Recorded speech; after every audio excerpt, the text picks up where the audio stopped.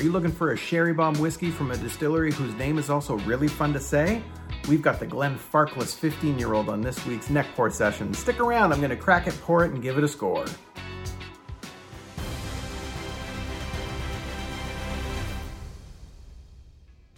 Hey everybody, welcome to another episode of the Neck Pour Sessions. I'm Tim from the Whiskey Geeks coming at you with the Glenfarclas 15-year-old, a Speyside distillery who does a lot of sherry maturation, sherry casks for their whiskey, which I am, as you've probably heard from other episodes, I love peat, I love Isla, I love peat smoke whiskeys.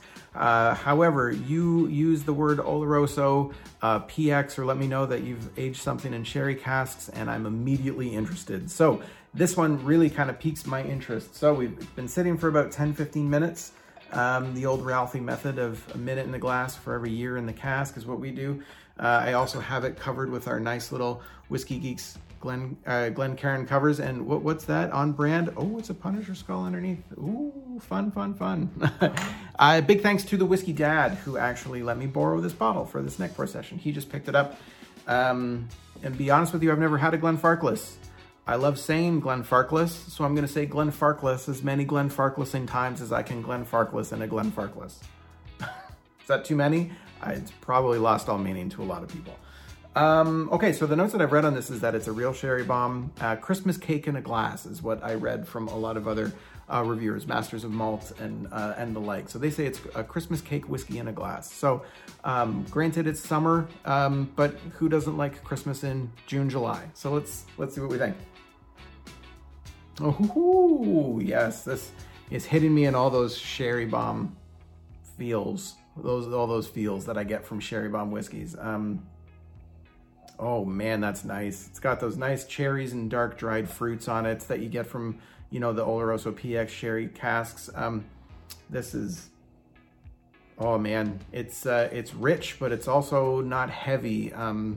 If you remember, I did that neck pour session on the Aaron, the Bodega, that's the cask strength sherry one. That's super sherried, and I love that whiskey. I'm almost through my first bottle, but that one's a little bit heavier. This is like really kind of light with the sherry and the fruits.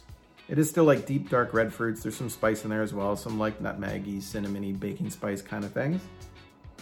I'm also getting a little bit of apricot-y pear, those kind of fruits coming in as well. It's a really good fall dram, but a nice cool summer day with a nice cool breeze. Today, actually, we're in Canada, so I'll use Celsius. Sorry for all you Americans, you'll have to figure out the conversion, but it's like 8-9 degrees this morning with a nice cool breeze, even though it's the summer. It's pretty nice, and this is probably gonna hit really well when I get into it. So I'm gonna take a sip, see what we think. Wow, oh wow. This is a fantastic whiskey.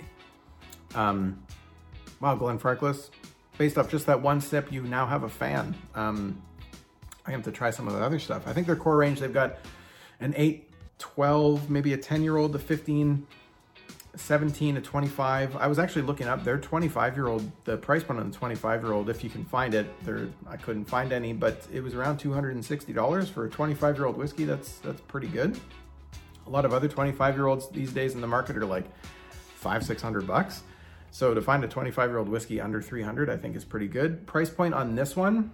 So we're in Ontario, Canada. LCBO was running it for about $100-110.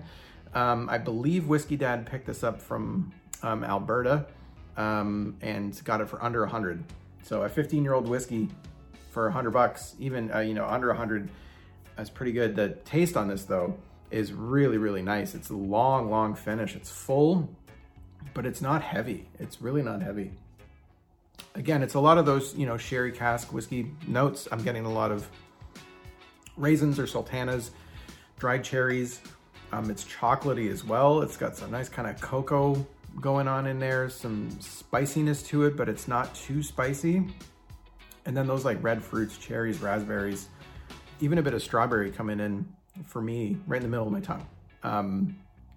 But all in all, this is a fantastic, that Christmas cake in a glass comparison that people were saying, that's pretty accurate. That nice kind of spongy toffee cake with the like dried cherries and like raisins in it. That Christmas cake that we all eat for that 1 week between Christmas and New Year's to get good luck or whatever it is.